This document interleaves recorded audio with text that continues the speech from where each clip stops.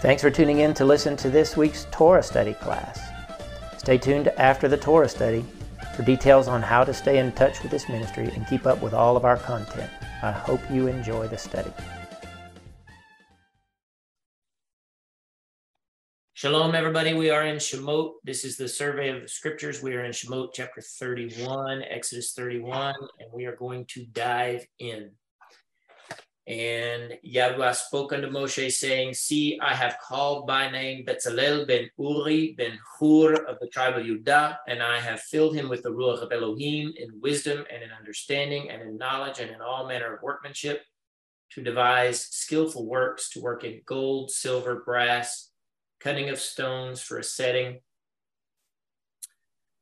and in the carving of wood to carve all manner of workmanship. And I, behold, have appointed with him Oholiav ben Ahisamach of the tribe of Dan. And in the hearts of all that are wise-hearted I have put wisdom, that they may make all that I have commanded you. The Ohel Moed, Aron Haidut, the Kaporet, the furnishings of the Ohel Moed, the Shulchan, its vessels, the pure menorah and its vessels, the Mizbeach of incense, Mizbeach Haolah, which is the altar of incense, and the burnt offering altar, and the Kior, which is the base. Plated garments, Kadosh garments for Aaron and the Kohen, and the garments of his sons to minister in the Kohen's office, the anointing oil, the incense of sweet spices for HaKodesh, according to all that I have commanded, you shall they do. All right, so I think we might have talked about this a little bit. Is that ringing a bell for anybody? It is. Yeah. So the thing that I want to focus on and maybe even revisit a little bit is by the Ruach of Elohim, the breath of God. Okay. So they were given spiritual power to do manual labor. Realize that? Yeah. Yeah. Okay. Yeah. So this is a precursor, if you will, or a foreshadowing of us building the Mishkan. And everybody, if you're new, then you don't know this about me. Everybody who's known me for any length of time knows that the commission that I feel like I got from Yah, and he spoke to me very clearly, both from his word and in a vision, is Ata ben Adam haged et Beit Yisrael et habayit. You, son of man, show the house of Israel the house of God. And the house of God is the body of Messiah today. It's a living entity that is his physical body connected by the Ruach to every body of flesh that trusts in him actively and obeys. Oh, you see that? Who are you talking to, Tracy? Oh, I'm so sorry. I thought it was. All right. So he gives us the power of the Ruach. We are unified with him by the Ruach. So we are doing similar, if we are operating in Messiah, we are doing very similarly to what they were doing physically. We are doing it spiritually. All right. I've taught you before, Bezalel ben Uri ben Hur of the tribe of Judah. All right. Bezalel, in the shadow of God, a son of light, a son in white. All right. And Oholiav, let's get down to him. Oholiav ben Ahisamach. Oholiav, my father's tent, a son of a happy brother. All right. You cannot tell me that those don't sort of allude to Messiah in some way and to the fellowship of the brethren, right? For sure. They were wise-hearted. And so there were these two men and other wise-hearted people in whom I have put wisdom, all right, to build the Mishkan and everything that goes in it. All right. And so what I have tried to teach and get people's focus off of the flesh and off of what they see with their eyes, even though that is the most difficult thing in the world to do. What I have tried to teach is that we who belong to Messiah are supposed to be building his body in the Ruach, and it starts with us ourselves being transformed by his breath, by his presence, by his Ruach, his spirit. All right, that's where it starts. And only then can we contribute to the building of this Mishkan that is his. We call ourselves Mikdash Me'at, our congregation, a little sanctuary. All right. So my wife's portion is this portion, terumah, or somewhere near here, where the beginning of the building of the tabernacle, the gifts for the tabernacle being built are brought. And that fits my wife. You know, her portion fits her because it's all about service and giving. Okay. So this is very dear to me, and of course the oil of incense, the oil for the menorah, all of that is symbolic of the Ruach HaKodesh. Once the oil is used, then you don't see it. You can see it when it's in the bottle, but not in a horn. You know, the point that I'm getting is you don't see the Spirit. We can't see it. We see our brothers around us. We see them smile. We see them frown. We see them express themselves with their face, but we don't see the Spirit unless, of course, we have it. And then we can see it. We can see the effect of it. So I want you to keep that in mind going forward. And maybe this study is being a little bit affected by the drosh that I'm preparing for this week, because Abba has already shown me what we're going to do on Shabbat. But the power of the Ruach was very present with them. And that's what a lot of people don't realize. They think those blasted Jews they don't know the Spirit of God. Well, that's such a huge misunderstanding of the scriptures. And it comes from replacement theology. Mm-hmm. Okay. So the Spirit was with them and made them do these things. And Yahweh spoke unto Moshe, saying, speak unto the sons of Israel, saying, you will truly keep my Sabbaths. That's the difference. Some people don't keep his Sabbath. They keep their own, including some Jewish people, including some Messianic people. They don't keep his Sabbaths. They keep their own. For it is a sign. This is very, you know, this is not new for us. Some of you could sing it, right? Veshamru b'nei Yisrael et HaShabbat la'asot et HaShabbat ledochotam brit olam. Okay? It is a sign between me and you throughout your generations, that you may know that I am Yahweh who sets you apart. So this is a little bit like the Veshamru, right? Yeah. You shall keep the Sabbath, therefore, for it is kadosh. Remind us of what kadosh is, someone. Holy. Holy, set apart. Set apart. That's not a good enough definition. Holy. That's not a good enough definition. Set apart unto God, unto Yah. Consecrated. Consecrated. All of that is decent, but incomplete.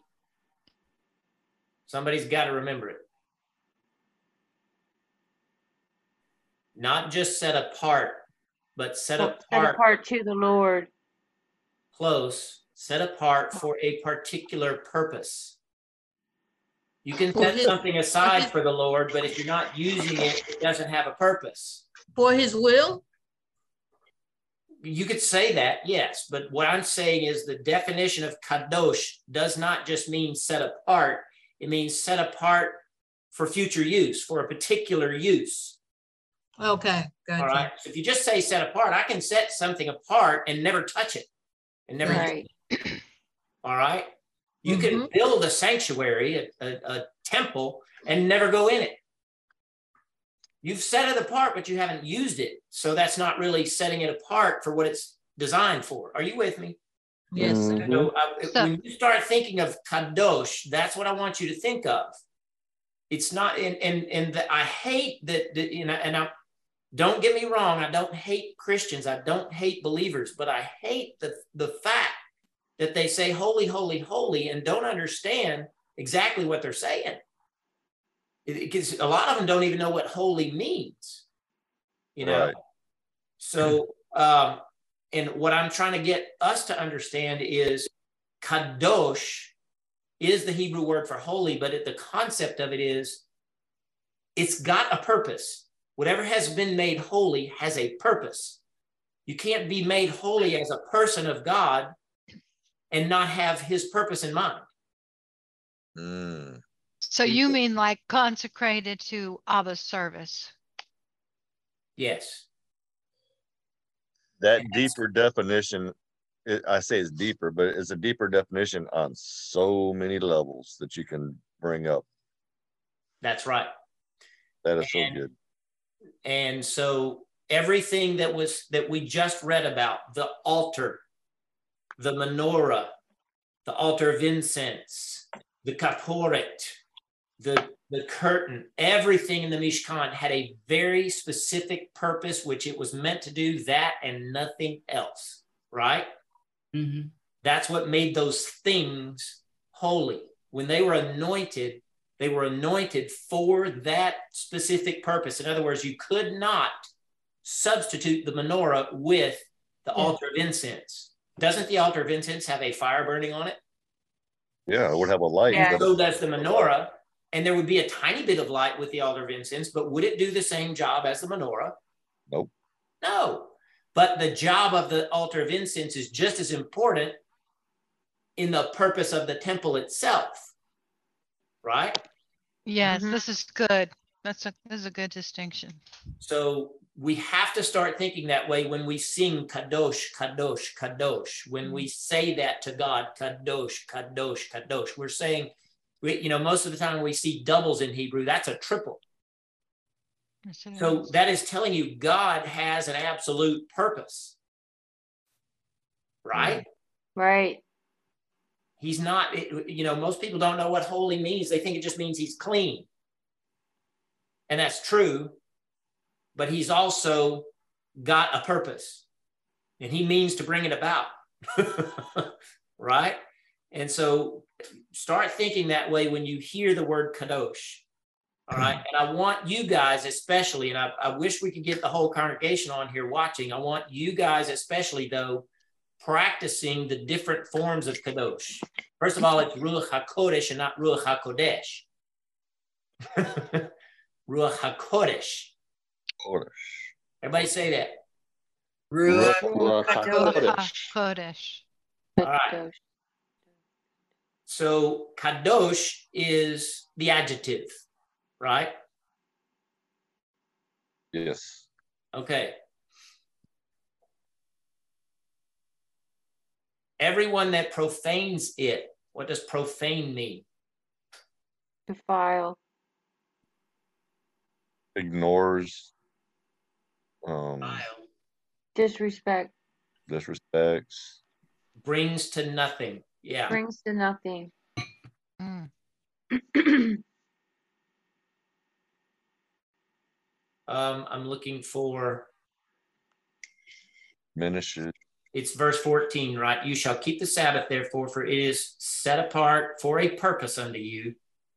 All right. Ushmartem et Shabbat ki kodesh hu lachem. Look at that word. Mechalelah. Love, what profanity. That's right. Bring it to nothing, to profane it, to make it base and ordinary. All right. When we don't think of our Sabbath purpose and the purpose of the Sabbath, then we are profaning it. What is the purpose of the Sabbath? We just went over it back in Shemot chapter 20. Why did God give us the Sabbath? There are several things that I want. We got to come up with that. You'll got to show me your learning. Rest in him. Yes. To rest and reconnect. Get rid of the 6 days of the world days and focus on that being a set apart day unto him. To show your submission to him. All of that is To- true. All of that is to true. commemorate the creation, his Thank creative. you. Oh, creation. Yes. Thank you. To remember the creation. Yes. To remember that he created us in 6 days, not 6 millennia, not 6 million year periods, but 6 days to commemorate the creation and repeat it. Repeat the notion, because we go out and do our creating for 6 days, so we're going to rest. He went out and did his creating for 6 days and he rested. We're emulating him. All right. Mm-hmm. So that's what it means when it says his Sabbaths. He had a very particular purpose for his Sabbaths. The weekly Sabbath, that was the purpose. Now, when you get into all the feasts, which we will do in detail in the future in the scriptures that we're coming up on, we're going to go over those. All right. So I'm not going to do that here, but for the regular Sabbath, we've already talked about that from Shemot, Exodus chapter 20. And he gave us the purpose of it. It was for rest. It was for commemoration. It was for remembering the creation. It was for giving the beast of the field a break and letting them rest. Remember that?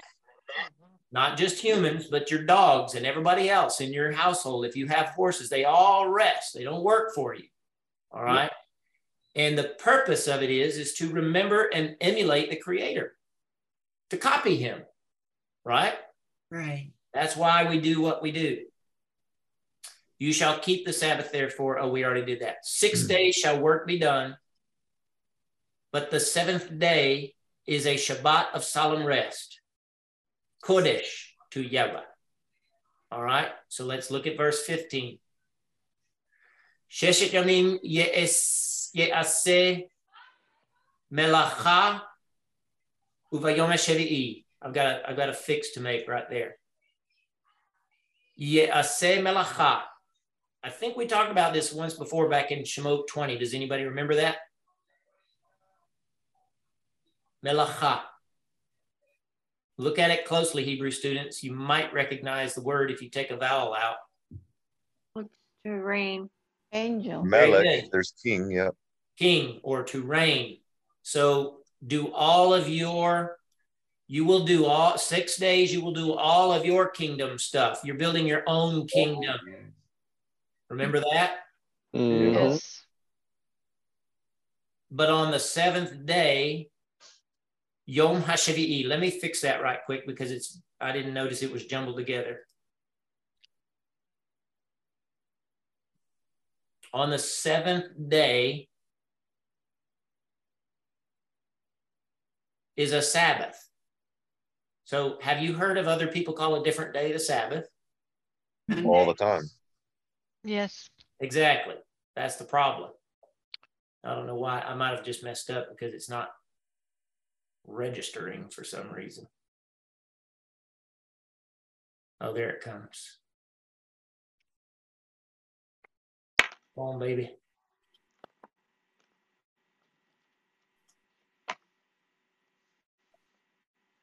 Shoot.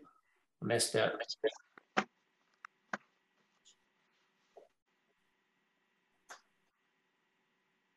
I think I made my computer throw up. Mhm.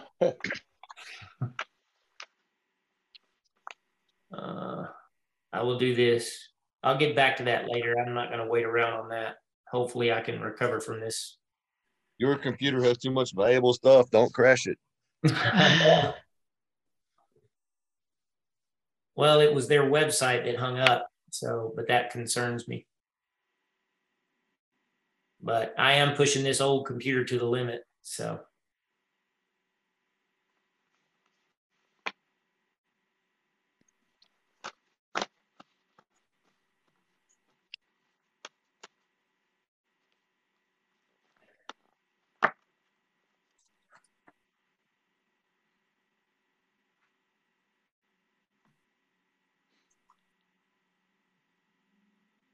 Sorry, guys. No problem. No problem.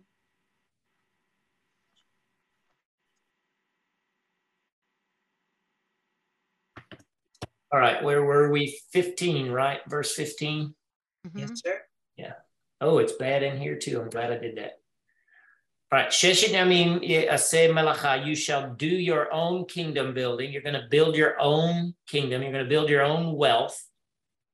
All right. Uvayom hashvi'i, on the day 7, the 7th day. That is the Shabbat, Shabbaton, a Sabbath of Sabbathing. The word Sabbath is rooted in the same word as 7, and the concept of the root word is completion. You are done. All right. So in the 6th day, you have finished your own doing, and now you're going to build, you're going to rest in him. Kodesh la Yahweh, set apart for a particular purpose unto Yah, right? Everybody understands that now, right? Yes. All right. Kol ha'aseh melacha bayom hashabbat mot yuma. Everybody who does his own kingdom stuff, dying he will die. Mm. That's what that literally means. All right. He shall surely be put to death. And so that is okay to say that, because we understand that God did tell Israel to put some people to death. But on a spiritual level, I think this is very telling. All right. Dying, he will die. That's in the passive voice, isn't it? It's not in the Yes. imperative like the English reads, right? So Right. you're killing yourself. Spiritually. That's the same one in Genesis. When it says you shall surely die, it says in dying you shall die. It says die. That's right. That's right. So it's a double, but it's not in the imperative. It's not, shall be put to death is good, but I'm just trying to get you to think about this in a slightly different way. Do you get what I'm driving at with it? Yeah. Okay. Therefore, the children of Israel shall keep the Sabbath, ushmartim, guard, veshamru. Here's the veshamru. Veshamru b'nei Israel et hashabat lasot et hashabat ledorotam. The children of Israel shall keep the Sabbath forever, for in 6 days Yahweh made the heavens and the earth, and there it is. This is why we do it. Yeah.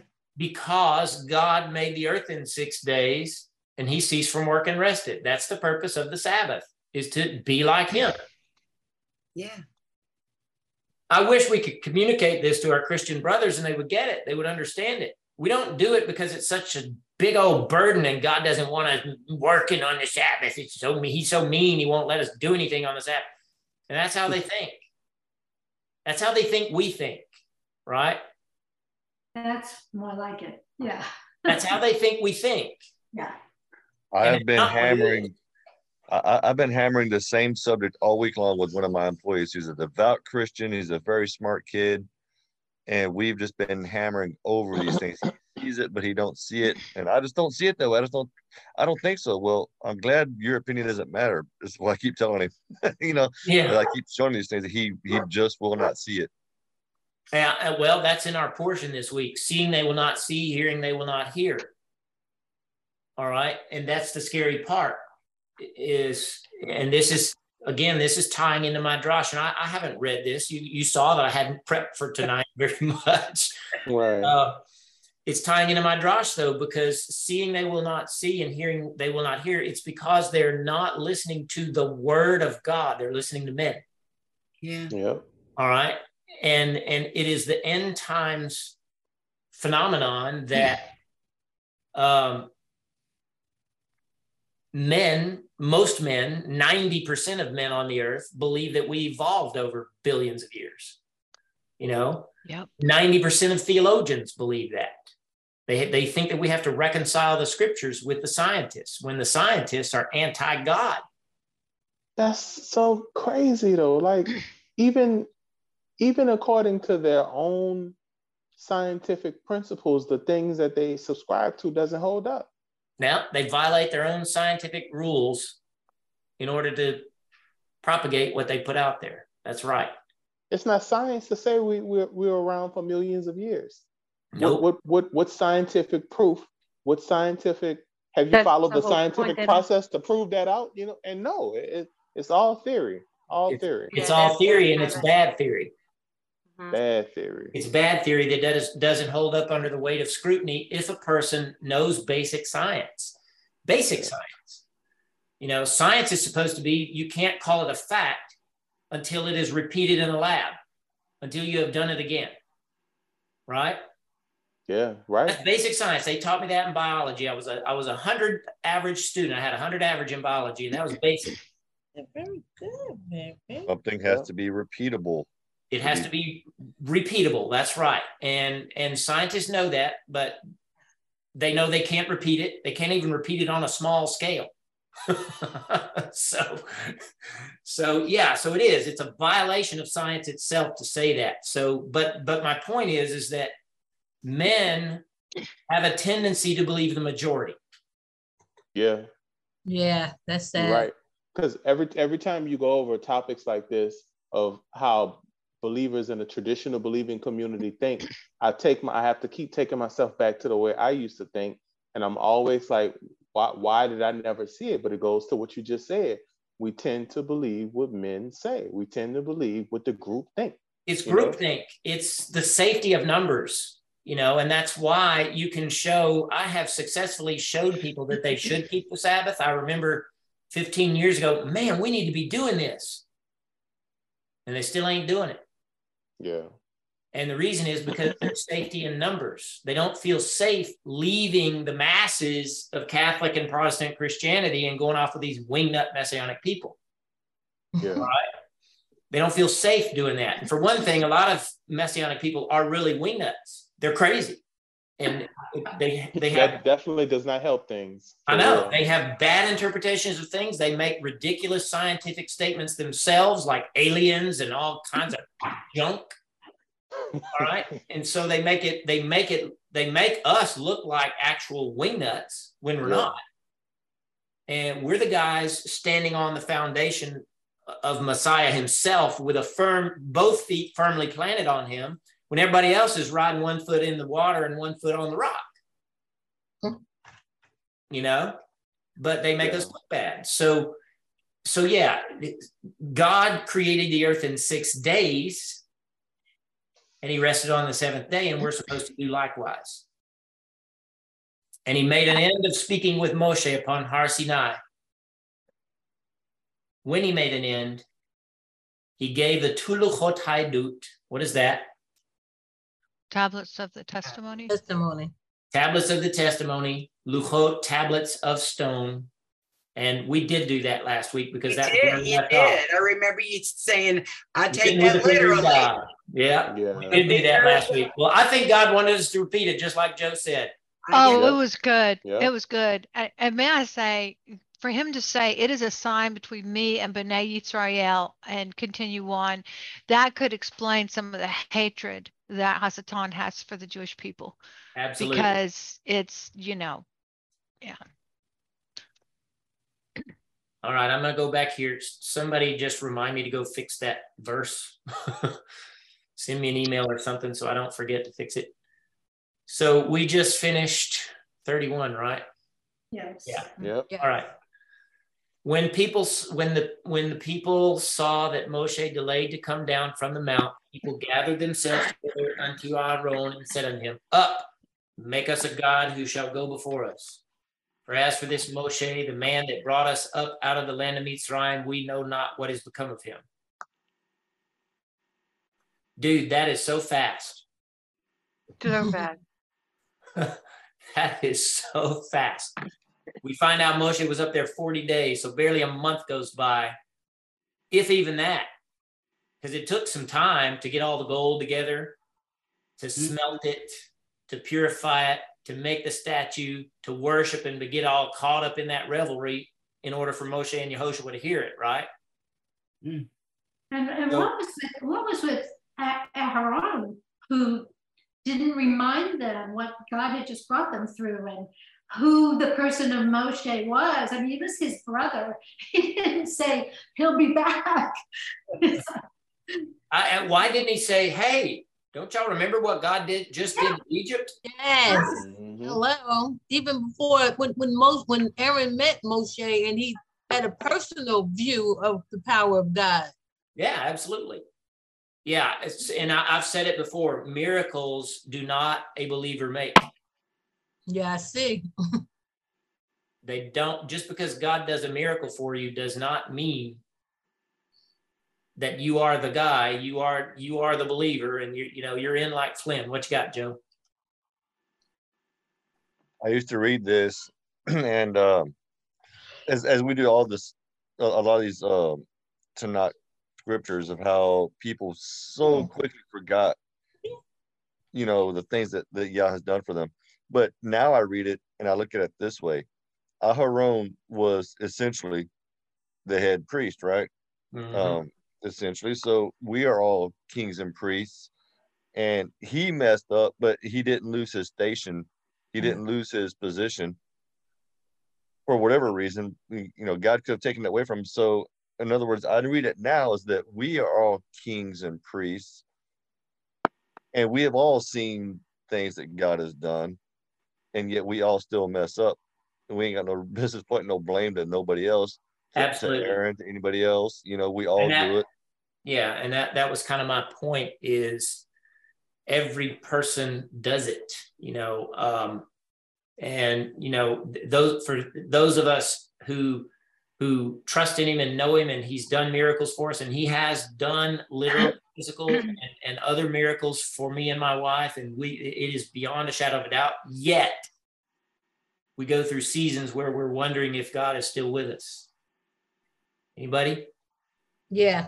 If you're being honest, you've gone through it, right? Mm-hmm. Yeah, absolutely. So yeah, we're no better than them. And that's the point, is every human is subject to the possibility of this happening. And you said it, Joe, that God allowed him to keep his station for no other reason. But guess what? There is a reason, and we're about to find out about it.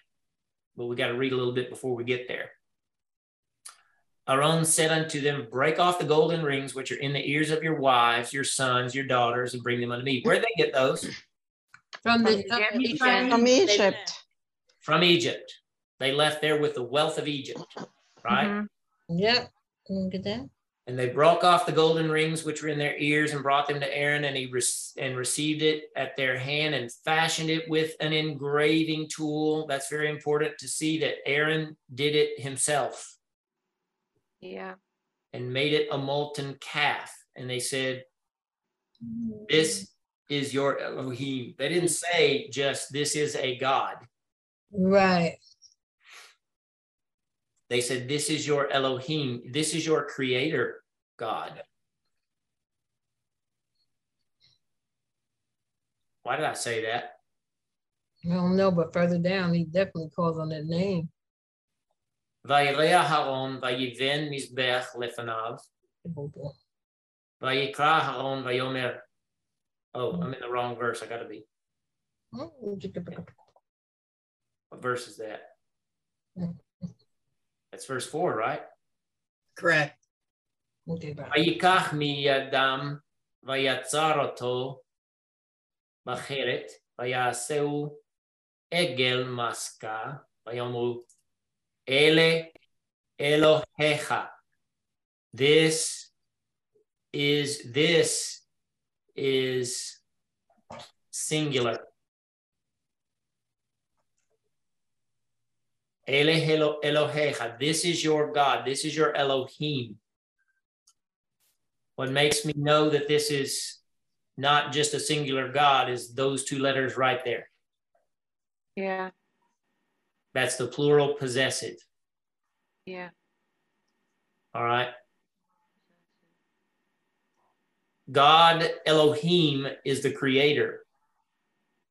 It's a plural word that is always used in the singular. Always. It does not mean that he's a trinity. It means he is singular and magnanimous. All right. And he's the creator. And and the point that I'm making is they are attributing the supernatural power of God to this golden object that they made with their hands. That's the point that I am making. They didn't just call it little G-O-D. Mm-hmm. Is that sinking in now? Yeah. Who brought you up out of the land of Mitzrayim, Egypt. And when Aaron saw this, he built an altar before it, and Aaron made proclamation and said, tomorrow shall be a feast. The word there was chag to Yahweh, and the Yah that he's talking about is that golden calf. Yes, someone said it. He attached the name of the creator God, the formal name, the name that God told them to call him, to that blasphemous object. This was so huge. And so it's the same when you attach a man-made doctrine to God's name. It's the same thing when you attach a man-made doctrine, that's something that is fashioned out of the mind of a man, because didn't Aaron have to think of that first before he used his hands to make it? Anybody? Yeah. Yeah. Of course. He had to see it in his mind or draw it. A lot of sculptors and carpenters and most anybody that wants to build anything that's going to look halfway decent, they draw it first.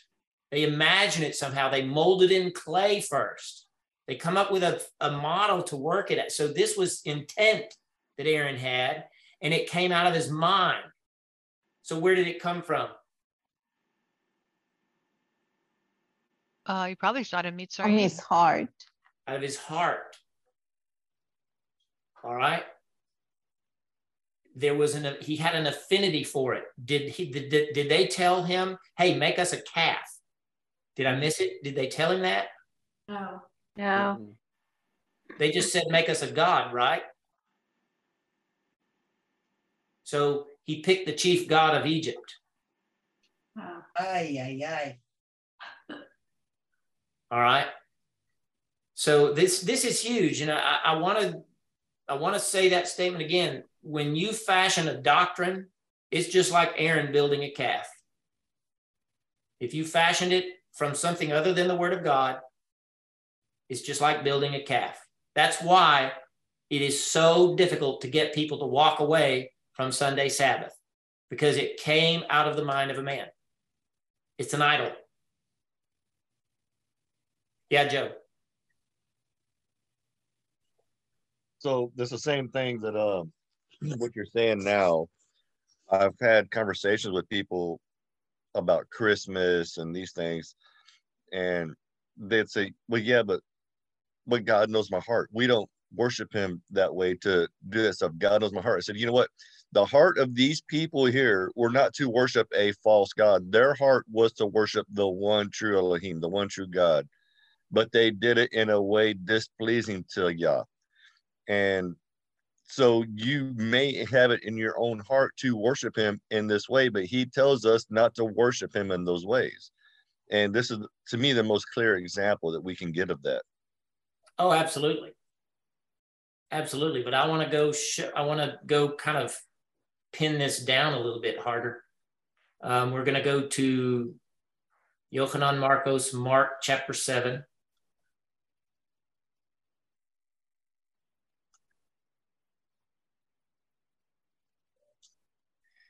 Everybody knows this. It should be review for most everybody. Then they're gathered to him Peroshim, which is Pharisees, and Sophrim, which is scribes, who come up from Jerusalem, and they saw some of his Talmudim. What is a Talmud, Albert? I was on mute. It's a student of the Torah. Very good. Eating bread with their hands unwashed, and they reproached them, for all the Yodim, the religious Jews, and the Pharisees, unless their hands were washed carefully, would not eat, because they strictly observed the tradition of the elders. Boom. This is not the Torah. Right. But our Jewish people today will tell you that their tradition is the Torah. And so did these Jews. They believe that because it came from the elders, that it was God. Didn't they have a bunch of oral laws too? Absolutely. That's exactly what this is. And Okay. they still do. And unfortunately, too many in the Messianic community observe them. Isn't that why they were persecuting the Lord anyway? Because he wouldn't keep their He would oral not. laws? That's right. Yeah. He would not keep rabbinic law. Rabbinic law, yeah. Right. There is oral tradition that is useful to us. And Yeshua shows us that. And we have to learn that over time. It takes a long time to show people that. It's useful to us historically and to establish the context of the Bible.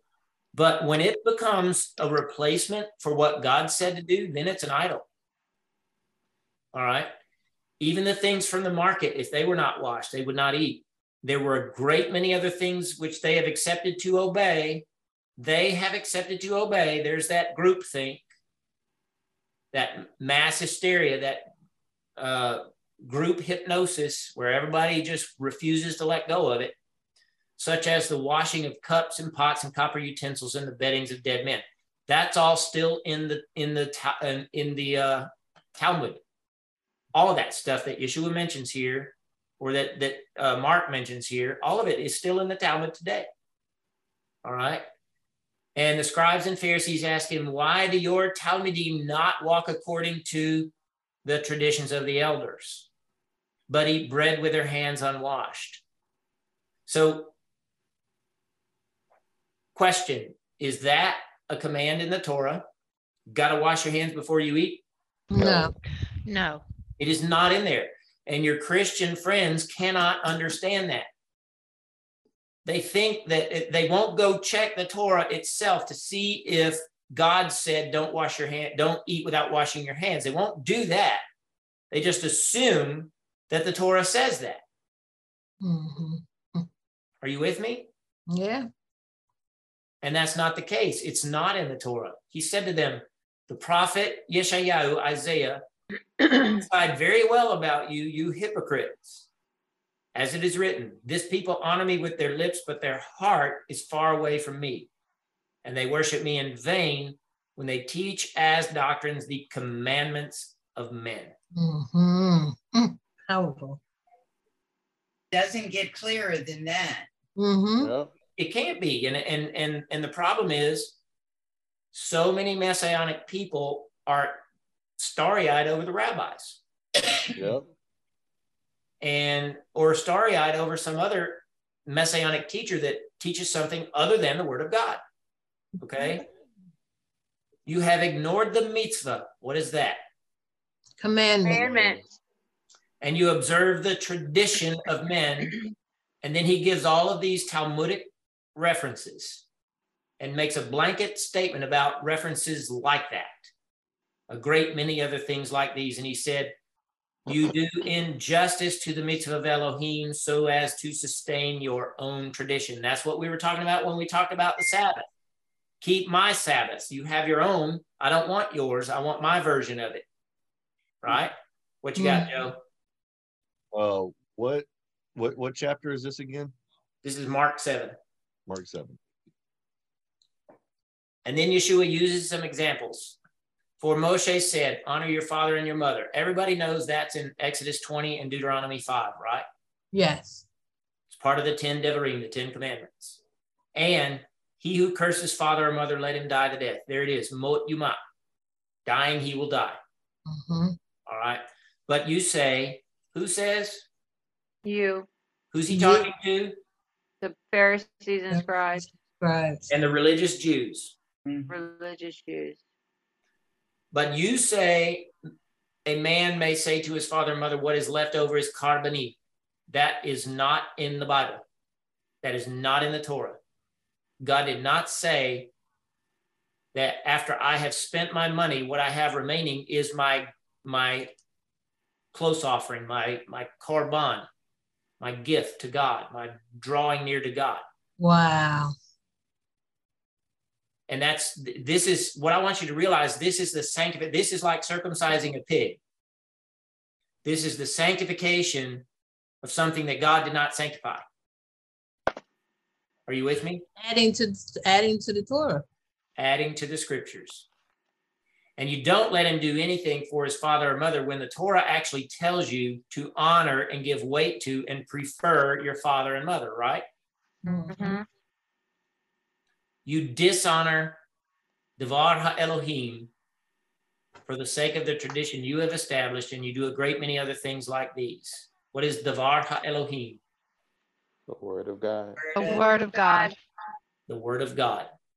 So that has to be primary in the believer's life. Is the word of God has to be the arbiter over all of our walk, over everything that we do.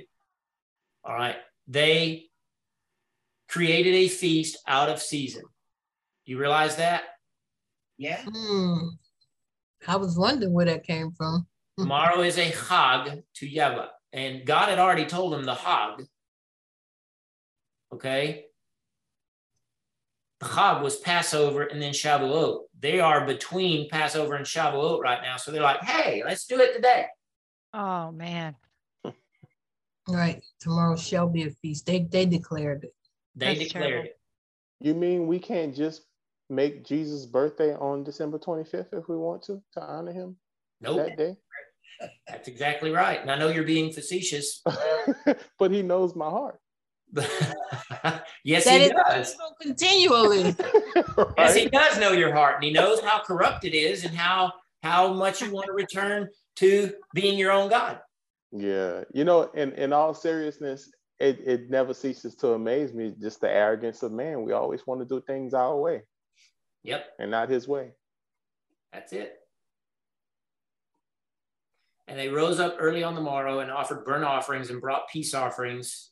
And they sat down to eat and drink and rose up to make merry.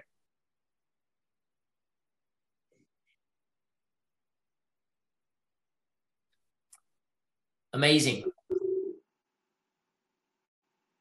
And so all of that is going on. Moshe is up in the mountain.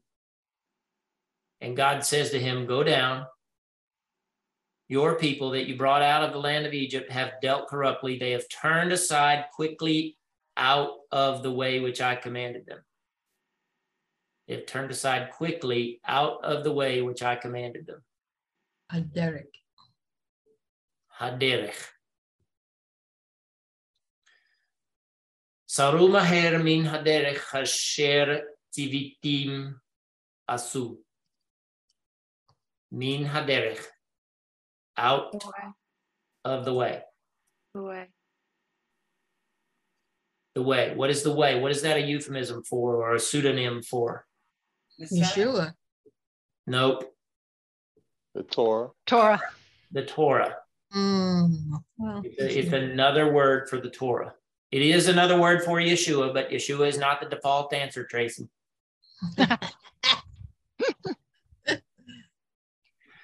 All right. Yeah.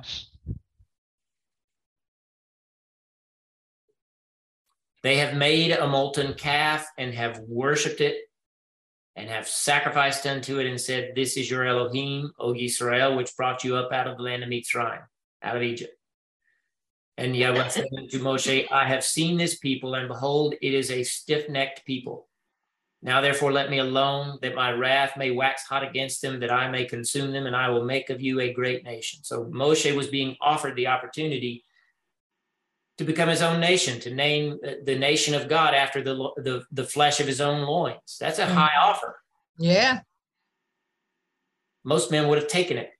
Kill them all. I'll be that guy. Mm-hmm. And do you think God thought for a second that Moshe was going to take that job? Of course not. He knew he wouldn't. He knew he wouldn't. He said it for our sakes, to show us Moshe's heart. He didn't even want to take the job of going to back to Mitzrayim. Moshe was not a self-proclaimed prophet like most people today are. He was not self-proclaimed. He wasn't interested in, putting his name on the sign of the door of the tabernacle, putting out TV commercials and calling it the Church of Moshe. He wasn't interested in all that. Right? Right. He was humble. He was humble before, more than all men. More than all men, it says, yes. But the people begin to say about, listen to Moshe, like use his name intertwined with reading Torah, right? Yeah. People do. They do that, but so did Yeshua. That's proper to do. Okay. All right. That's not the worship of Moshe. That's giving honor to where honor is due, because God used him to bring the Torah into place. And so, yeah, when you say Moshe, sometimes you are saying Torah. Okay. All right. And vice versa. But that's not, Moshe didn't ask for that. Right. God deferred that on him. And Yeshua, that's a perfect example of what I was talking about a while ago. Some traditions of Israel are good. Mm-hmm.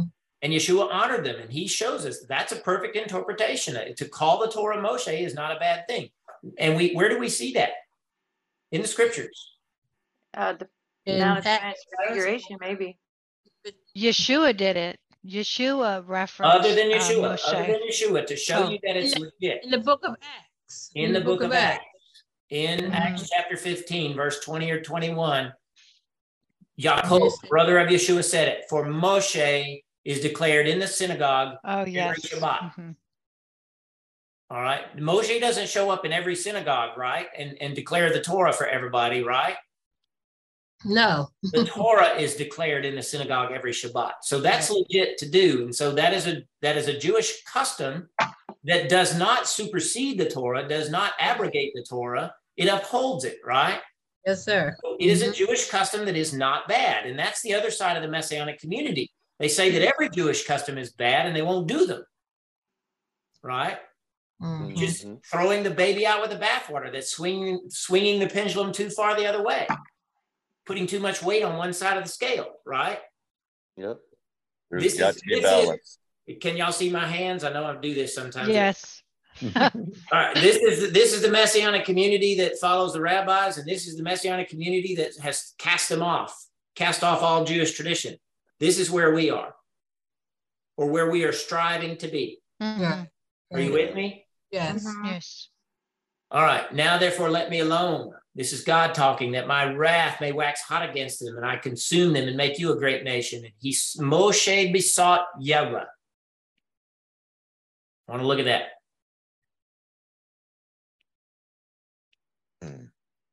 Vayichal Moshe et panei Yahweh. Vayichal at the face of Yahweh. Moshe diligently searched for the Aleph and Tav, the face of Yah. All right. Obviously, this is on a sod level. You're kind of seeing Yeshua there, who is the face, literally the face of Yah nowadays, right? Yes. For man to see.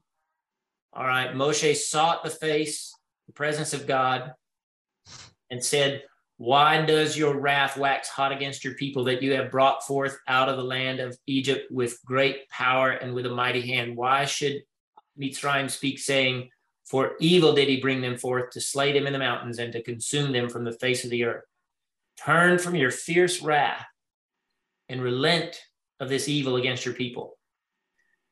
Some translations, I want to point this out. If I'm not mistaken, I think this is one of the verses, and we're in verse 12. Somebody look it up in like a King James. Hold on. What's that, 32:12? Yeah.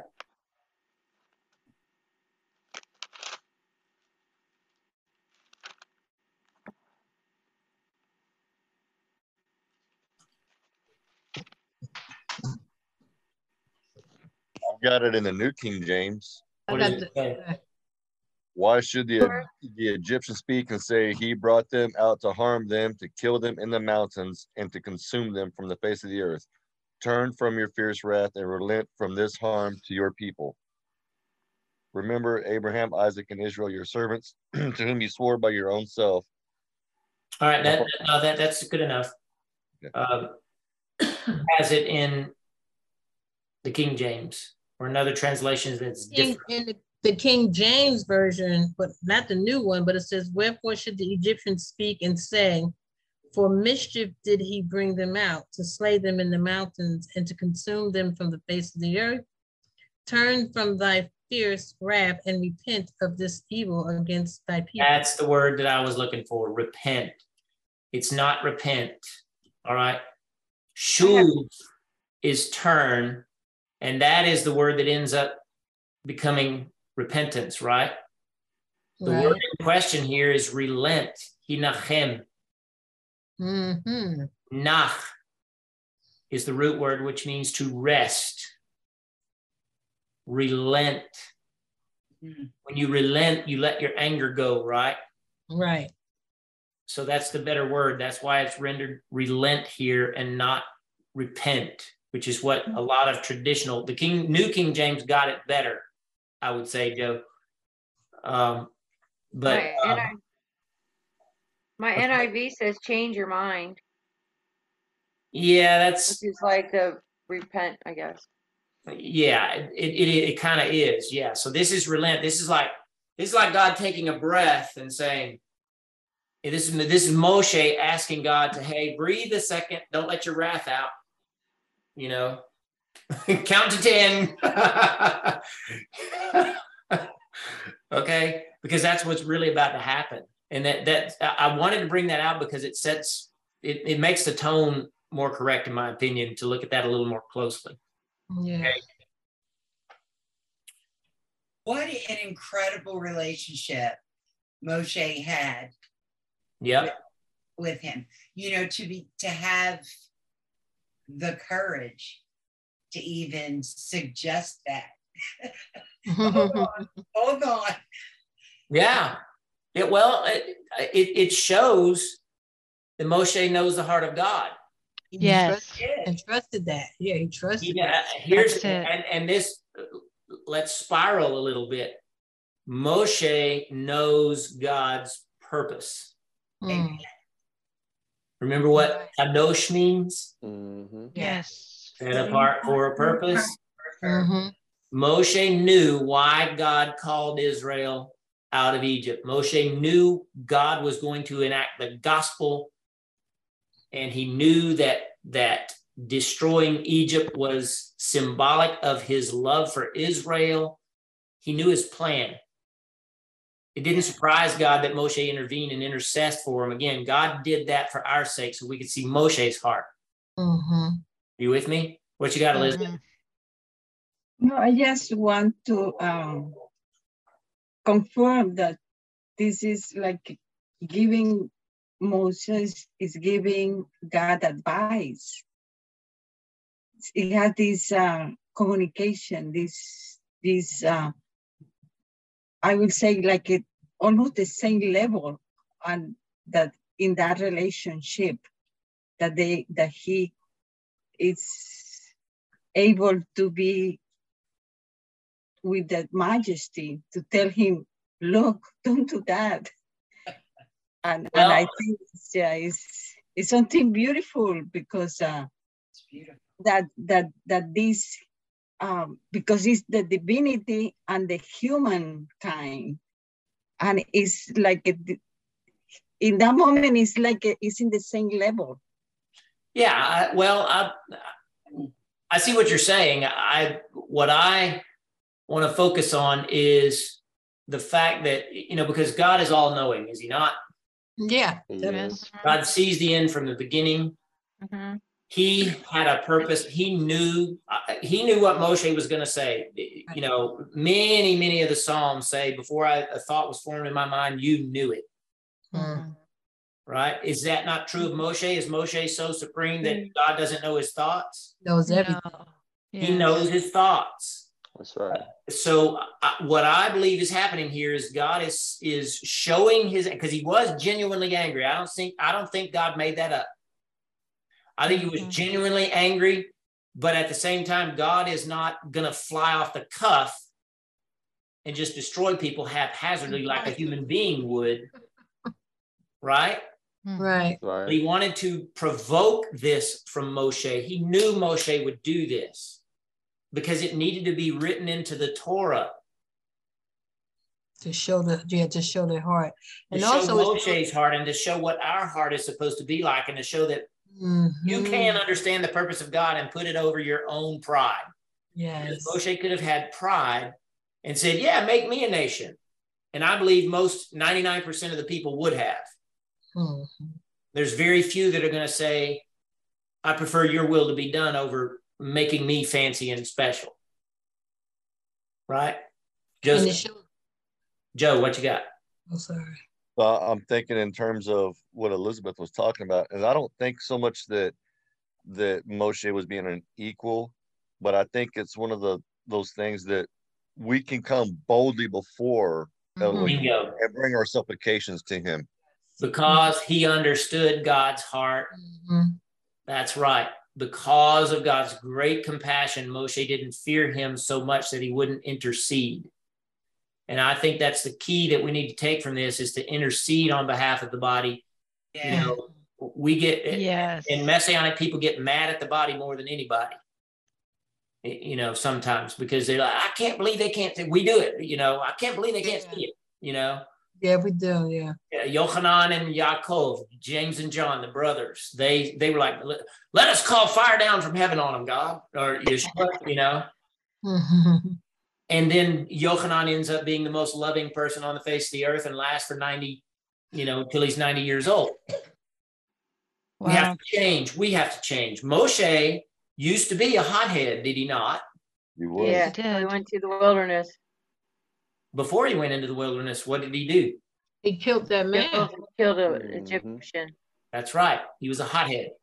He reacted the way that a human would think God is reacting here. You can show your anger and express that you're angry without doing foolishness when you're angry. Right? It takes a lot of willpower for especially for men to get there, because testosterone does something to a guy and he loses his mind. He loses his control, but it can be done. I've got to learn that lesson. Me too. And you know, it showed the wisdom, Moshe's wisdom too. You know. All right. Yeah, my wife has her hand raised. Y'all can't see it.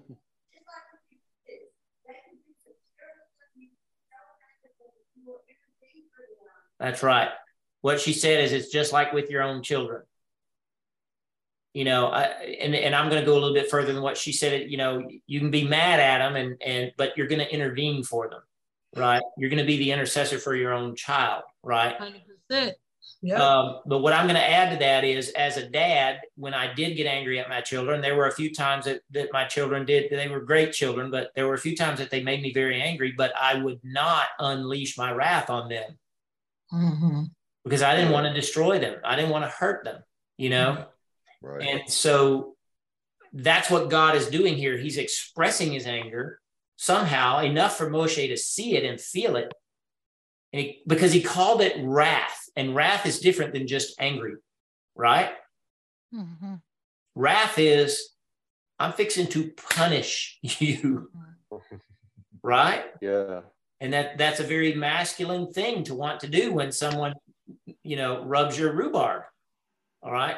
And we get that from God, but what we should also get from God is restraint and compassion, right? Yeah. And I believe that Moshe understood that was there and asked him for it, and that God knew that Moshe would ask him for it, so he could put this in the Torah, so we could sit here 2,000 years, 4,000 years later and deliberate about it and learn from it. Among other things, right? You know, and I think that's what a lot of people forget. Why was this in the Torah? Why was this written down? Why was this happening? And a lot of people forget that it had to be so that we can all learn. That's a key point you just made. Yeah. And I get it not from my own wisdom and understanding. I get it from the word itself. Paul said that. I believe it's in 1 Corinthians 10 or 5. It's either 5 or 10. They went through the wilderness. You know, they drank from the spiritual rock. They did all these things. They disobeyed, and all of these things are written down for our sakes. Yep. So that we don't do the same thing, so that we can learn from them. That's exactly right. That's why the Torah is there, so that we can learn from them. And shame on the believing community for not studying it, you know, and going deeper and finding out what God says about these things and why they went through these things. All right.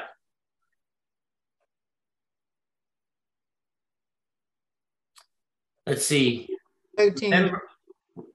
Remember Abraham, Yitzhak, and Israel, your servants, to whom you did swear by your own self, and said to them, I will multiply your seed as the stars of heaven, and all this that I've spoken will I give unto your seed, that they shall inherit it forever.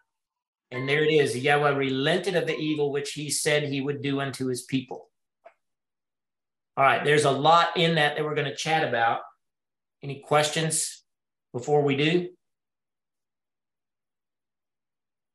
Okay. Remember Abraham, Isaac, and Jacob, Abraham, Isaac, and Israel, your servants, to whom you did swear, and said, I will multiply your seed as the stars of heaven, and all this land that I have spoken of, I will give it unto your seed, that they shall inherit it forever. Remember what I said, that Moshe knew the purpose of God? Yeah. Mm-hmm. Is that not a big old billboard for the purpose of God? Yeah. And he's quoting it back to him. He's quoting. So he's quoting his purpose back to him. Thoroughly. His word back to him. Yeah, and it's his gospel. Not only that, it's the gospel. Do you realize that? Mm-hmm. That is the good news of Messiah right there. I see. Yeah. All right. How do I know that? How can I say that? Other than just because your seed. Your seed. Your one Singular. seed. Singular seed. I will multiply your seed as the stars of heaven. And yes, that's talking on one level. It is talking about Abraham, but on another level, who is it talking about? Yeshua. Yeshua. This time the universal answer fits. Yeshua. He is the seed. Should have jumped in there, Tracy. I did. It is Yeshua.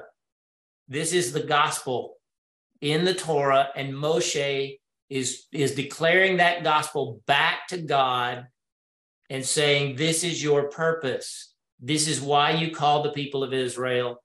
This is why we're out here in the desert. Don't let this purpose go away. And God was never going to let his purpose go away, right? Right. God was never going to alter his plan. He wanted to make sure that Moshe understood the plan. Understand the assignment. You understand. So right here, Moshe understands the holiness of God. Mm-hmm. Right? Yep. God remains holy. Do you think that God could become unholy at any point if he wanted to? Absolutely not. No.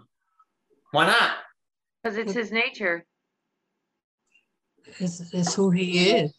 That would be contrary to everything who he is and every aspect.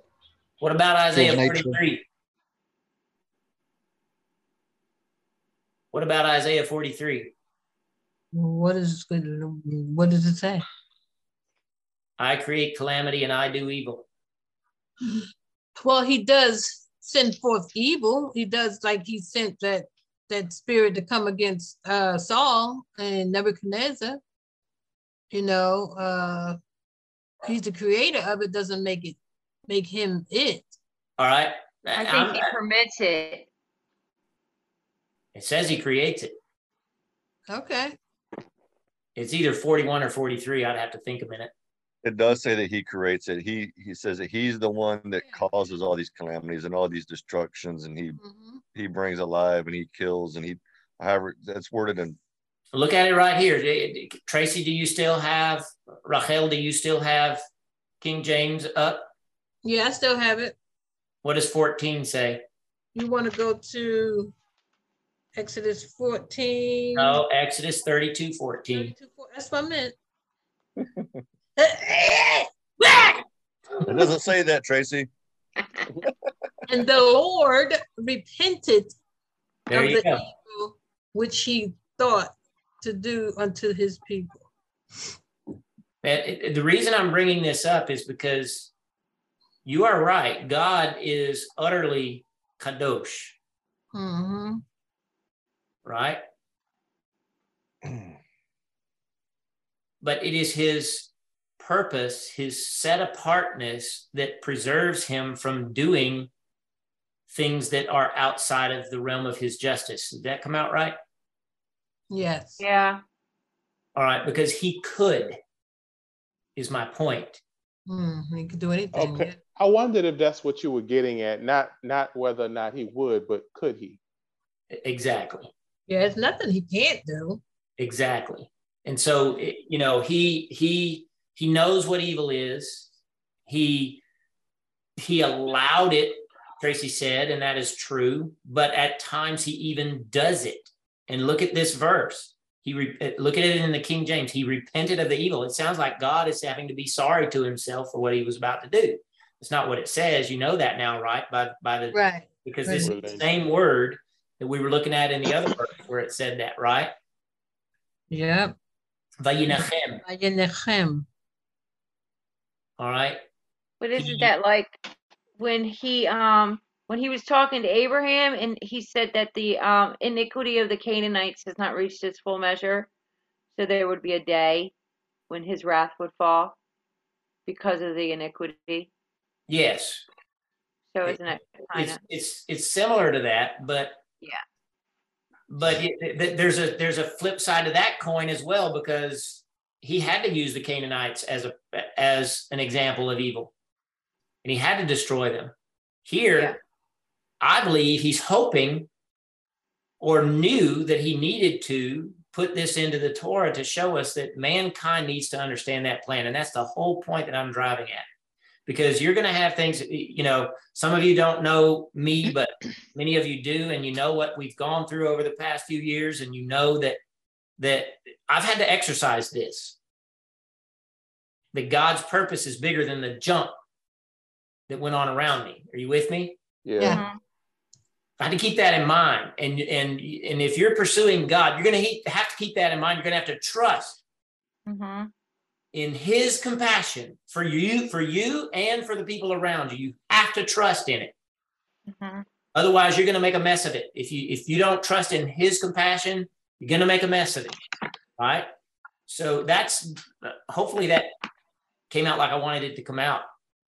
He relented of the evil. That does it say actually evil? Has anybody tried to look at that word to see if that's actually what it says? Wasn't it the word raw? Raw means bad, evil. Doesn't it mean like evil or calamity or something along? It means evil. It means evil. This, if you read this on the surface, it looks like God was being evil. Hurrah. Yes, hurrah. Oh, there it is. You could say this as God rested from the negative thing that he was about to do. Now, in this particular one, it has for hurrah, disaster. Yeah. It says the disaster. Well, as opposed to the evil. What are you reading out of? Well, it's just the ESV or Hebrew Tanakh with Hebrew and English or interlinear. That's not good. I wouldn't. Ra is evil. Right, I know Ra is evil. I just crossed it out and put my own words there. Oh, you used the Tracy Bible? Yeah. I'm trying to be like you. Get a perfect Bible. I'm trying to get a Tracy one. We have a good version. No sense of reinventing.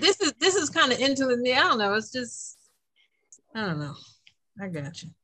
Well, yes. I just, there's so much in this, in the passages that we've been looking at, and it's like God is, it sounds, it's like he's so deep. He's not just like this cardboard cutout does the same thing. He has ideas. He has things, like you said, that concept of purpose that you started in the very beginning of the lesson. It's it just makes Abba so much more of a personality when you think of these things. Yeah, and what I'm hoping to convey is how deep his mercy goes, and how solid and permanent in his mind his plan is. Right. And so, and the overarching thing that I'm trying to point out about this little conversation with Moshe is that God wanted to show that purpose in Moshe, if not to make Moshe realize it. And maybe Moshe already did, and I do believe he already did, but to show to us that we have to align ourselves with his mercy and come before him, even if it looks like, this is very similar to me of the Akedah of Yitzchak. Why?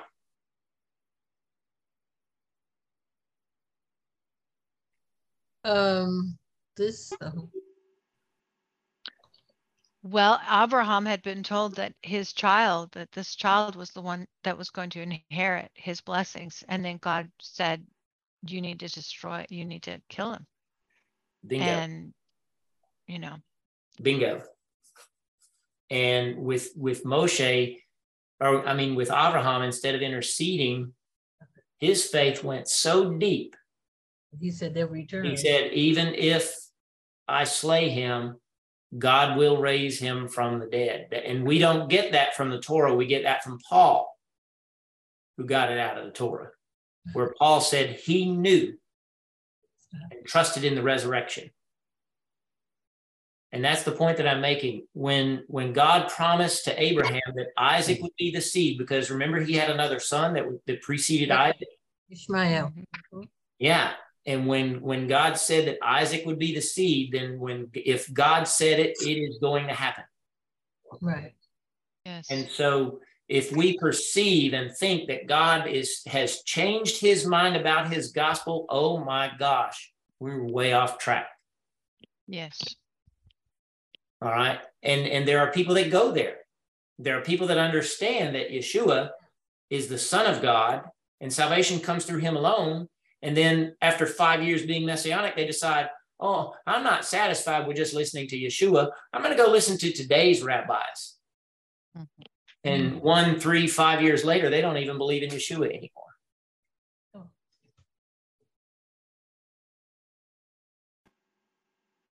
So I'm wanting to hammer home that you understand it's the word of God that is the gospel of God that has been from the beginning, that God is going to carry out. Who remembers? Let's just do it. Just to remind you of how long God had the gospel of Yeshua in mind.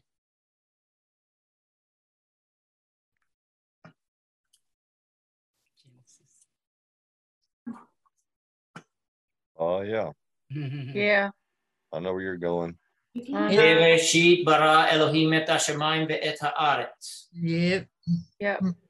In the beginning, created God. Fourth day. Fourth day, the Aleph and Tav shows up, Yeshua. Yeshua said, Ani Aleph va'ani Tav. I am the Aleph and I am the Tav. And that's the fourth word representing the fourth millennium. Hashemayim ve'et. The sixth word with a nail in front of it. Ve'et. It's coming back. Haaretz. Right there in those 7 words is the gospel. Yeah. Yes. Right there in those 7 words. Love it. I love it. All right. So it's been his plan from the beginning. Bereshit. God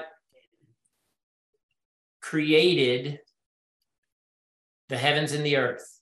And you have Yeshua coming on the 4th day and on the 6th day. And we're right there at the 6th day, right? And this time he's got nail scars in his hands already, right?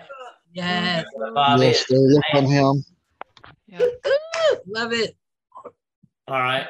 So the purpose of God has been unwavering since creation, since before creation, right?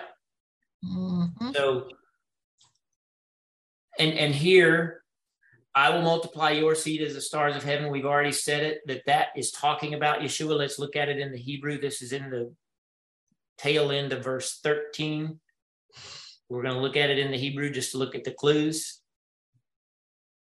Zachor Abraham le Yitzchak. Remember Abraham, Isaac, and Jacob, your servants, which you swore. Look at that. Ishbata. What do you see right in the big middle of it? Shabbat. Shabbat. An oath. All right. To them, which you have said to them, Arbe et zarachem kechocheve hashamayim l'chol haaretz. I will make you as the stars of the heavens. All right. And the whole earth, the haaretz hazot asher amarti eten. I will give you all of the land to your seed. They will inherit it. All right. But seed is one. One seed. Right. One seed. Mm-hmm. All right. So let's go over to Galatians. Galatin.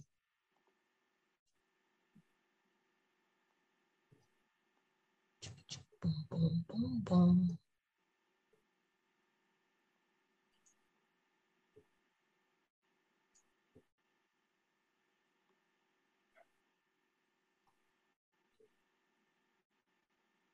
Just as Abraham trusted Elohim and it was accounted to him for tzedakah, you must know, therefore, that those who trust in absolute trust are the children of Abraham.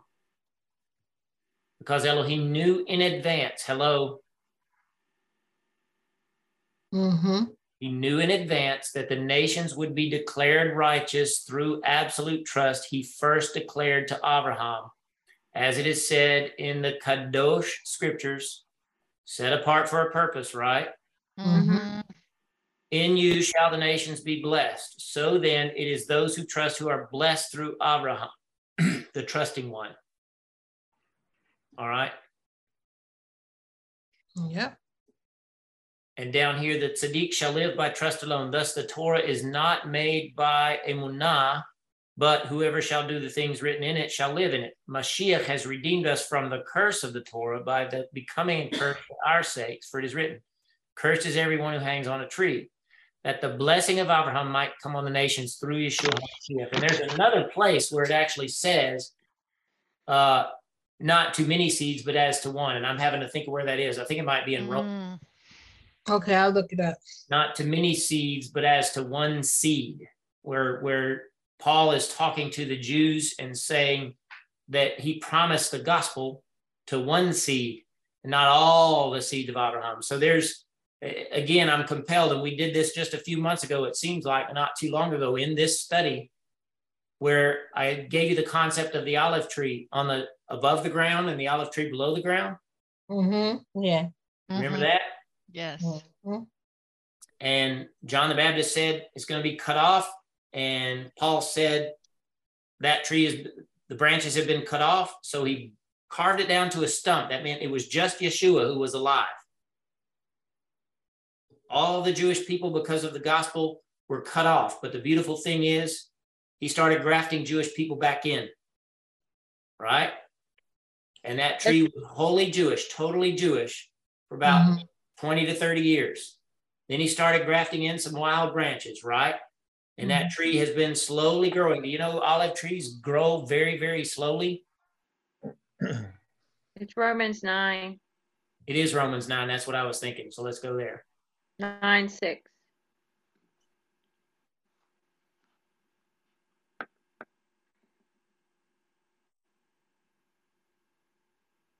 It's in Romans 3:16. Okay.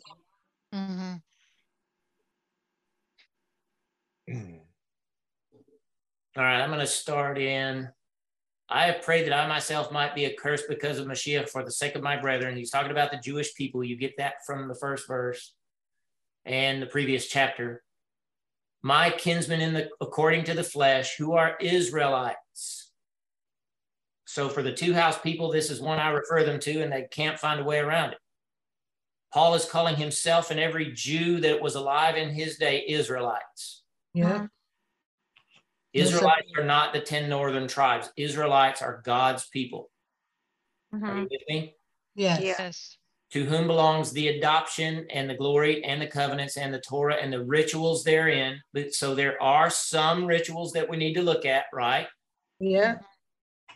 And the promises and the fathers, from among whom Messiah appeared in the flesh, who is Elohim over all. To him are due praises and thanksgiving forever and ever. It is not as though the word of God had actually failed. For all those who belong to Israel are not Israelites, neither because they are of the seed of Abraham are they all his children. For it was said, in Isaac shall your descendants be called. That is, it is not the children of flesh who are the children of Elohim, but the children of the promise who are reckoned as descendants. For his devar, this is the devar, the word of trust. I will come at this season, and Sarah shall have a son. But Rivka also, even though she had intimacy with only our father, Isaac, before her children were born, or had done good or evil, the choice of Elohim was made known in advance that it might stand, not by the means of works through him who made the choice, but for it was said, the elder shall be servant of the younger. All right. 3:16 is what you were looking for. I'm glad we read this anyway, but I was about to say there is another place that we need to look at. So let's go to 3. Not Romans, Galatians. Sorry, Galatians 3. Okay. 10.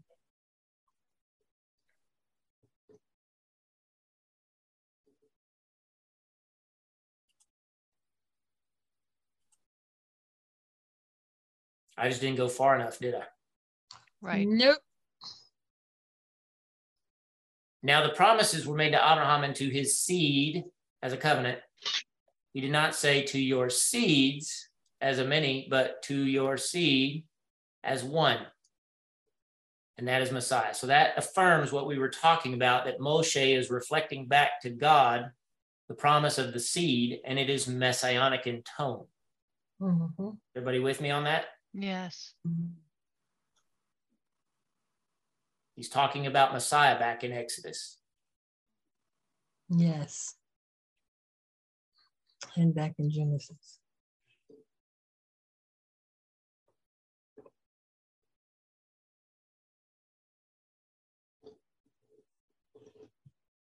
I lost where I was.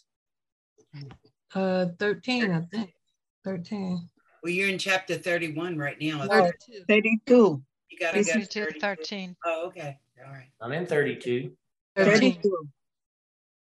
13. Remember Abraham and Isaac and Israel, your servants, to whom you did swear, I will multiply your seed as the stars of heaven, and all this land that I have spoken of will I give unto your seed. That's Yeshua. And they shall inherit it forever. So it's the offspring of Yeshua. Now let me ask you this. Is Abraham, Isaac, and Jacob, and Moshe, and David, are they the offspring of Yeshua? Yes. Offspring of Mashiach. Of Yeshua, Well, Messiah.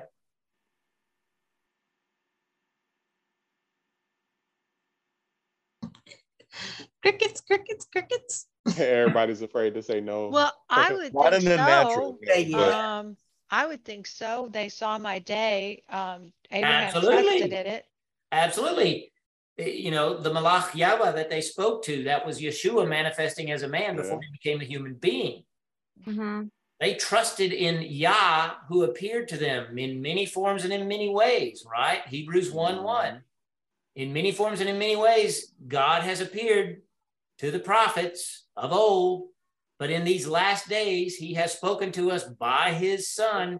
It's the same God, it's the same manifestation, it's the same nature that appeared to Abraham. So yes, anybody in the Old Testament who trusted in the coming Messiah is then an offspring of Messiah, because even though they preceded him in death, they did not precede him in resurrection.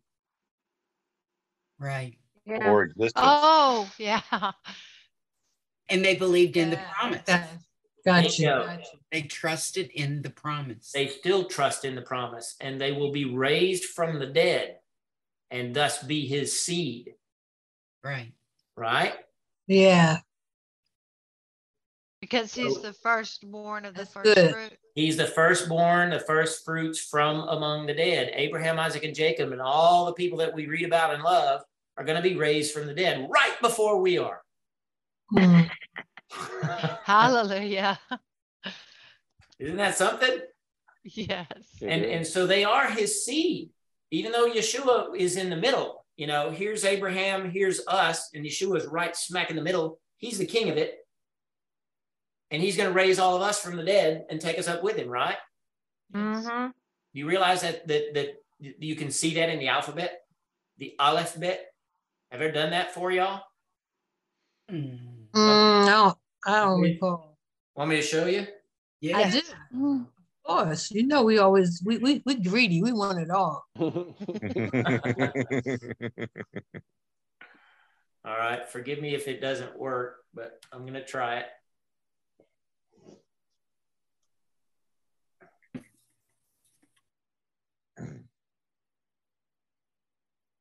Let me get my palette open first.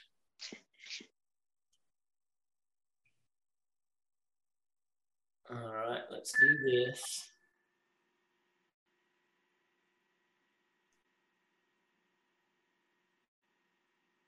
Oh, wait, let's do this.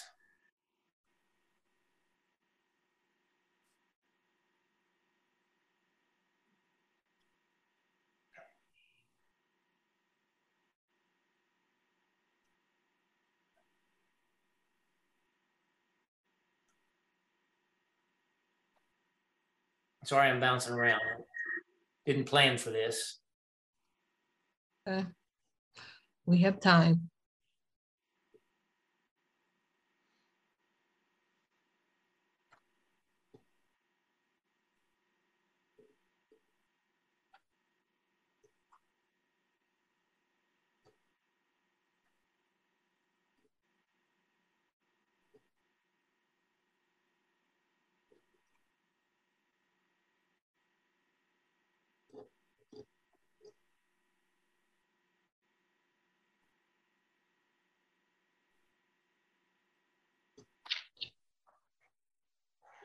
Everybody see it? Yes. Yeah.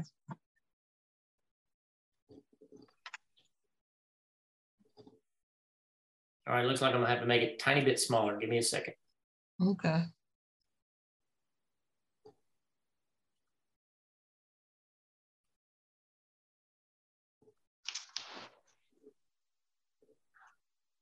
Ah.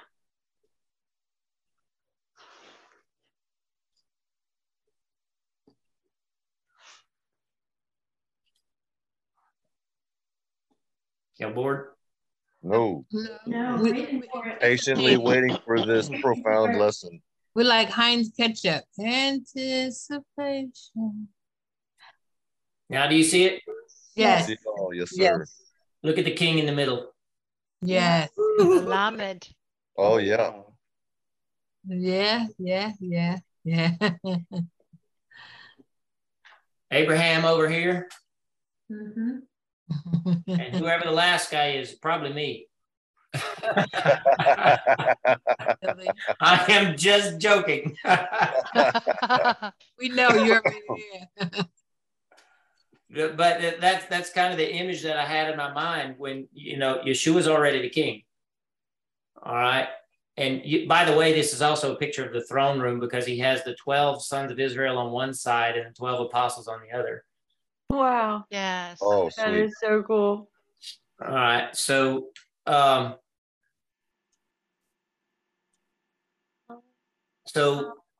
point being is this gospel, this right here is the gospel. So, you know, we talked about, I forget who we were talking with, but, you know, somebody brought it up that somebody was preaching gospel only out of the Old Testament. And they thought that I would be shocked about that. I'm like, You can. that's how it's supposed to be done. Exactly. Paul only had the Old Testament to tote around in his pocket, right? Paul said, yeah, I'll go check out this letter I just wrote to them Romans over yonder. Yeah. So the gospel is in it, and that was the thing that Moshe echoed back to God. All right. And so when I am praying for people who are lost, and when I am praying for people who are sort of what's the right word? Indignant or irreverent or lackadaisical about the gospel, even though they know it, I am putting the gospel back in God's lap, not because I'm special, but because it is his plan. What did he say? It is the will of God that none should perish. Daniel, I say the same thing. Exactly. I always speak that it is your will that none shall perish. That's right. Amen. I do. Good. And he is in the business of saving households. And that's why we at Mikdash Me'at, our little sanctuary, we are praying for our households. Are you guys doing that? Yes. Yeah. We are doing that. We are doing that daily. We're praying for our households. All of these stragglers that we have that aren't in the wagon need to get in the wagon. Yes. You know, and that's what we're praying for. You know, most people are out trying to save the world. I want to save our families. Yes. Then we can worry about the world, right? Let's make sure that we ourselves are saved, and let's make sure then we get our family in here. You know, we got ourselves saved, and we know we're working out our own issues and stubbornness and junk like that. We've got to get that worked out too. But you know, and in the process of doing that, I believe that's going to bring the families in. Mm-hmm. They're seeing it. I promise you, they are already seeing it, guys. They're seeing your transformation. They're seeing your growth. They see that light and they want it, but they're just people. They're just like Aaron, you know. They're afraid of it even though. Yeah, they are. It's like I said, they're afraid to jump. You know, there's comfort in masses. That's why everybody got the vaccine. That's why everybody put on a mask. It's comfortable. It was weird. I walked around without a mask. And I tell you, the people gave me some evil look, you know. Yep. But this old cat right here is just hard-headed enough that it don't bother me, you know. I ain't fixing to put on no mask for you guys when I know this is an invented garbage, jacked up cold. That's all it was, you know. But it was comfortable for most people to do it. And that's the same way with remaining in a bad gospel, remaining in a lukewarm congregation, remaining in a man-made box of doctrine. It's comfortable there. And so what we have to do is pray first that God remembers his gospel in regard to the people that we love and are ministering to and praying for. And he does. That's the part. That's the hard part. That's what Moshe was showing. Your purpose is at risk here, you know. Right. That's how I pray regarding your families and mine. Amen. Amen. That's God's good. purpose is at risk here. I want the world to glorify God because our families come in. Yes. Hallelujah. Amen. All right. That's good. Moshe turned and went down from the mount with the 2 luchot ha'edut, the tablets of the confession, in his hand. Luchot, look at this. Luchot, they were written on both sides. On the one side and on the other were they written. So all the representations that we see. I know, right? It's not all the commandments on one side, right? Of course, you couldn't draw a picture of it if, right. You know, but it was written on both sides. Is that the way what we worship at I think that one has both sides, does it? I think so, yes. Yeah. And it's one, is it 1 through 5 on one and 6 through 10 on the other, or is it all 10 on both sides? We'll have to look this Shabbat. Yeah, I have to check it out. I'll have to go look. They were the work of Elohim, and the writing was the writing of Elohim engraved upon the luchot. There it is again. God wrote this. Not Moshe. God wrote it. Moshe wasn't sitting up there like Fred Flintstone. Isn't there even something to the Hebrew word for engraved that speaks to that as well? I think I've heard you talk about in the past.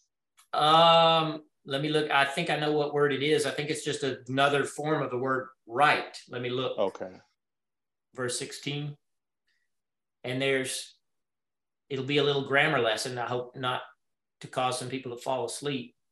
I thought it had something to do about I don't remember the exact word. Is it the letter? It's The deeper letter than just writing.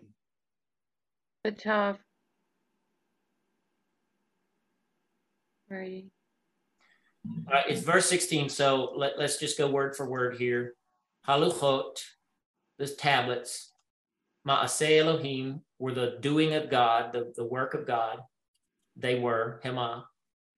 V'hamichtav, and the writing was the writing of Elohim.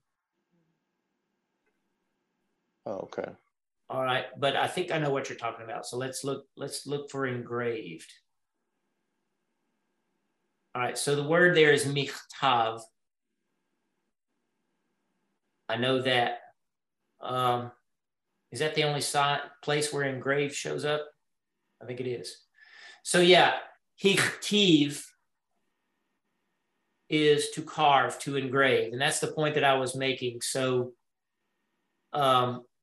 it's a deeper form of the same verb. You Hebrew students, we talked about it briefly, and I'm going to teach it to you. I haven't done it yet because it's hard to get. And that's the binyanim. Do you remember talking about that? Yes. The binyanim. Each verb Building. from one binyan. There are 7 binyanim. One of those binyanim is the hifil binyan, which means reflexive, which means it's a deeper form of the same word. So yes, it's sort of an intensity of writing, and that's what engraving is. And that might be what you're thinking about, Albert. Okay, yeah. So it must be the other translations that just have a more basic form of that don't really show the depth of They the just deeper. say writing. Right. Okay. Yeah, the other translations just say writing. Yes. And when Yehoshua heard the noise of the people as they shouted, we only got about 7 or 8 minutes left. I might want to stop right here because this is big. So that was 17 where we were about to start? We got gathered. Okay. Somebody about to say something? I was yawning, sorry, but not because I was bored. Okay. Does it say that he engraved it with his finger? It does, where we left off last week in 31. Mm-hmm. It does. Let's look back. I see what you're saying. Let's look back at it. The finger of Elohim. So does that coincide with when he wrote, when Yeshua in the New Testament wrote on the ground? Oh, wow. Because of the Pharisees trying to trap him and embarrass him with that lady caught in adultery? Yeah. That's interesting.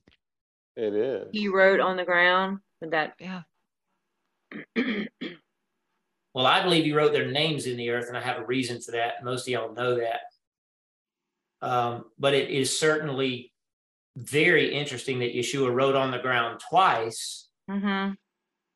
and then they left eldest to youngest. So I believe he wrote their names in the dirt, and there's a reason for that. Maybe we could talk about that. But so, yes, it does say that he wrote Shnei Luchot Haidut, Luchot Even, Ketuvim Etzba Elohim, writings or carvings, you could say. I think that might be in the Pa'al form of that verb. Nonetheless, it says with the finger of God. Mm-hmm. Etzba Elohim. So it's the same root word katav, which one form of it from that hifil binyan is hichtiv, which does mean to carve, to dig a little deeper, to scratch into. All right. Nonetheless, that is what he did. Does that have any connection to the word ketubah? Because when I was looking at that, I just... It is. Wow. Yeah, ketubah means the writing. Yeah. Right, okay, yeah. Good one, Shelley. And he says he will write his law on our hearts. Jeremiah. Mm-hmm. Yep. So, yeah, and that's the thing is God himself is writing it in our hearts. And also with the what Tracy brought up with the him writing in the sand, Yeshua, that's also in Jeremiah when it talks about that the rebellious ones in the dust. Dust, right? Yeah, those who reject the fountain of Mayim Chaim, their names will be written in the dust. And the day before Yeshua wrote their names in the dust, he had just stood up and said, I am the fountain of Mayim Chaim. I am the fountain of living water. He who comes to me will never thirst. Wow. Right. My goodness. And we're said to be written on the palms of his hands. Yep. Graven in his hands, our names. I love it. Hallelujah. Amen. Well, anything else? Any other questions, comments? No, that was heavy. Thank you. Thank you. Yeah. Thank you so much. Thank you so much. All right, well, let's pray before we close. Okay. In the name of your son, Yahweh Yeshua Mashiach, we do give thanks for your word. We ask you to bless this time together. We have felt so blessed by your presence, by your word. We ask that people who watch it afterwards are as blessed by it as we are, that they sense your Ruach speaking to them. And we thank you for it. And we ask you to be with us for the remainder of the week and that you visit us when we assemble to worship you in your son's name. B'Shem Yeshua Mashiach. Amen. Amen. Amen. Lala tov mishpachah. לילה טוב, משפחה. לילה טוב. See y'all later. Thanks for tuning in to listen to this week's Torah study class. In the description, you'll find all the links to our website and social media content. Please make sure you're subscribed to our podcast, as we can be found on all major podcast platforms. If you feel compelled to support this ministry, please feel free to do so by donating via the Get the Word Out link in the description. All proceeds go toward growing this platform and the Mikdash Me'at ministry. Till the next time, we pray God blesses you with shalom in the name of Yahuwah Yeshua Mashiach.